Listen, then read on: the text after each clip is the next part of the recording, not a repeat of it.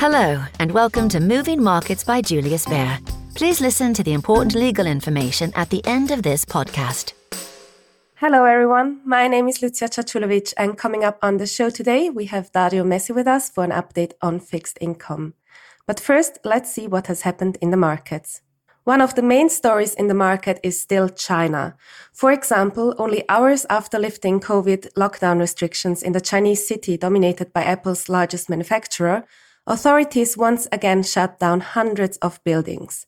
The move came after China's top health officials reinforced an order for local units to avoid excessive curbs to contain the virus following the protests in the country.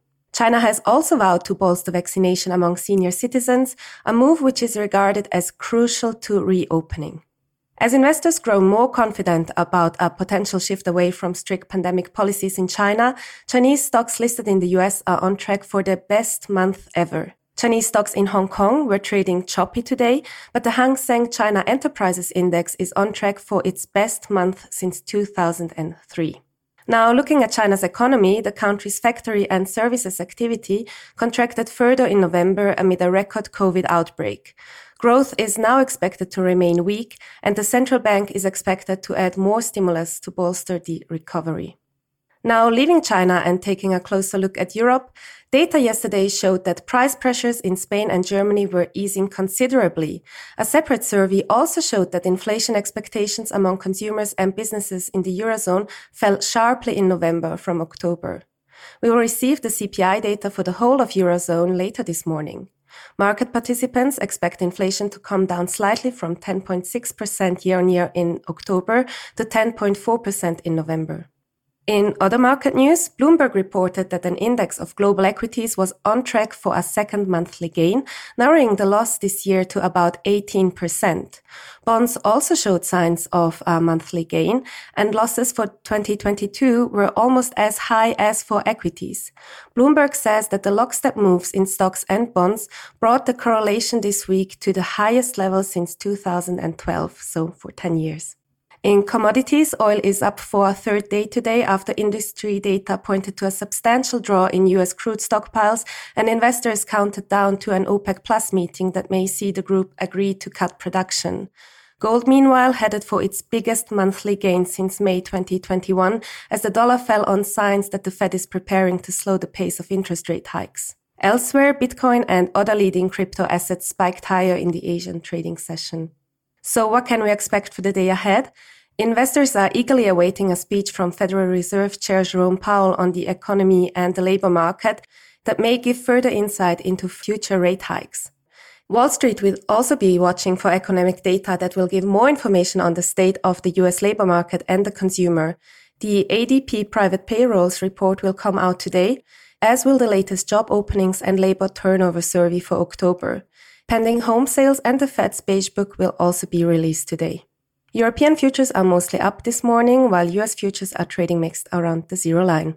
And that's all for the markets wrap up. Now, coming back to the inflation prints in Europe, which are expected to have come down in November. Dario, I guess that this is welcomed by fixed income markets. Am I right? Yeah, thank you. And good morning to all of you. Thank you, Lucia, for having me here. First of all, yes. It's clear that similar to the US experience we had earlier this month, this flash CPI readings we had in Europe, and we got so far, came in lower than expected. You mentioned it, we had Spain showing minus half a percentage point month on month on aggregate price change. It's quite a bit lower than expected. And also in Germany, we see a lower price pressure, still high, but coming down. And as you said, will certainly be quite interesting to see what we get on a eurozone aggregate level later today.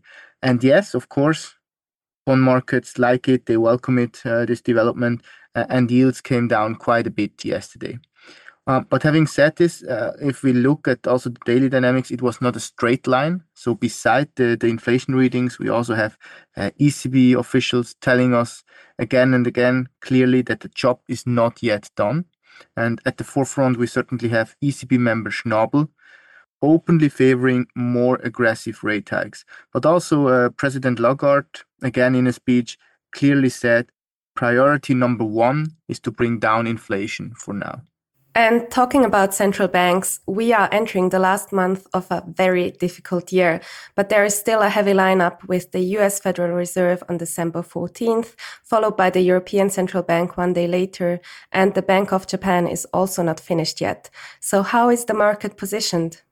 Yeah, exactly. This might actually turn out to be really a tricky part for this last month of the year.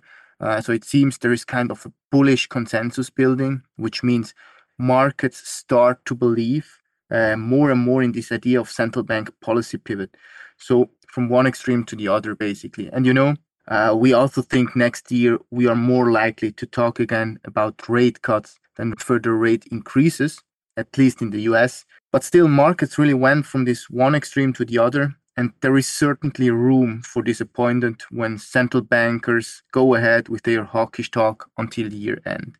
And I can imagine markets are certainly quite sensitive to just one bad inflation print. And some of you might remember, for example, also just the September experience. So yields are definitely at risk of moving up again, at least in the very short term. Okay, that doesn't sound like now is the moment to add duration risk. Tactically, yes, after the recent rally in bonds that we saw, a counter move is in the cards with the upcoming events and also taking into account the less liquidity that we have in the markets for the last month normally. But still, if you think more forward-looking, so for the time being, we still think a more quality-tilted approach in bond portfolios makes sense.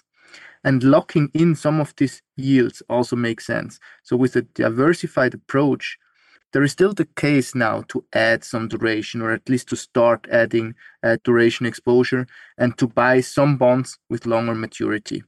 A good approach might probably be just to spread it a bit over the next couple of months. Very interesting. Thank you very much for this update, Dario. That's all for today. Thanks for tuning in, and please join us again tomorrow. Bye for now. The information and opinions expressed in this podcast constitute marketing material and are not the result of independent financial or investment research. Please refer to www.juliusbaer.com/legal/podcasts for further other important legal information. Beyond Markets is a weekly podcast where Julius Baer experts and external speakers discuss some of the latest market developments. They share their key research and insights on today's ever-changing economic landscape and present practical advice. Search for Beyond Markets on your favourite podcast player.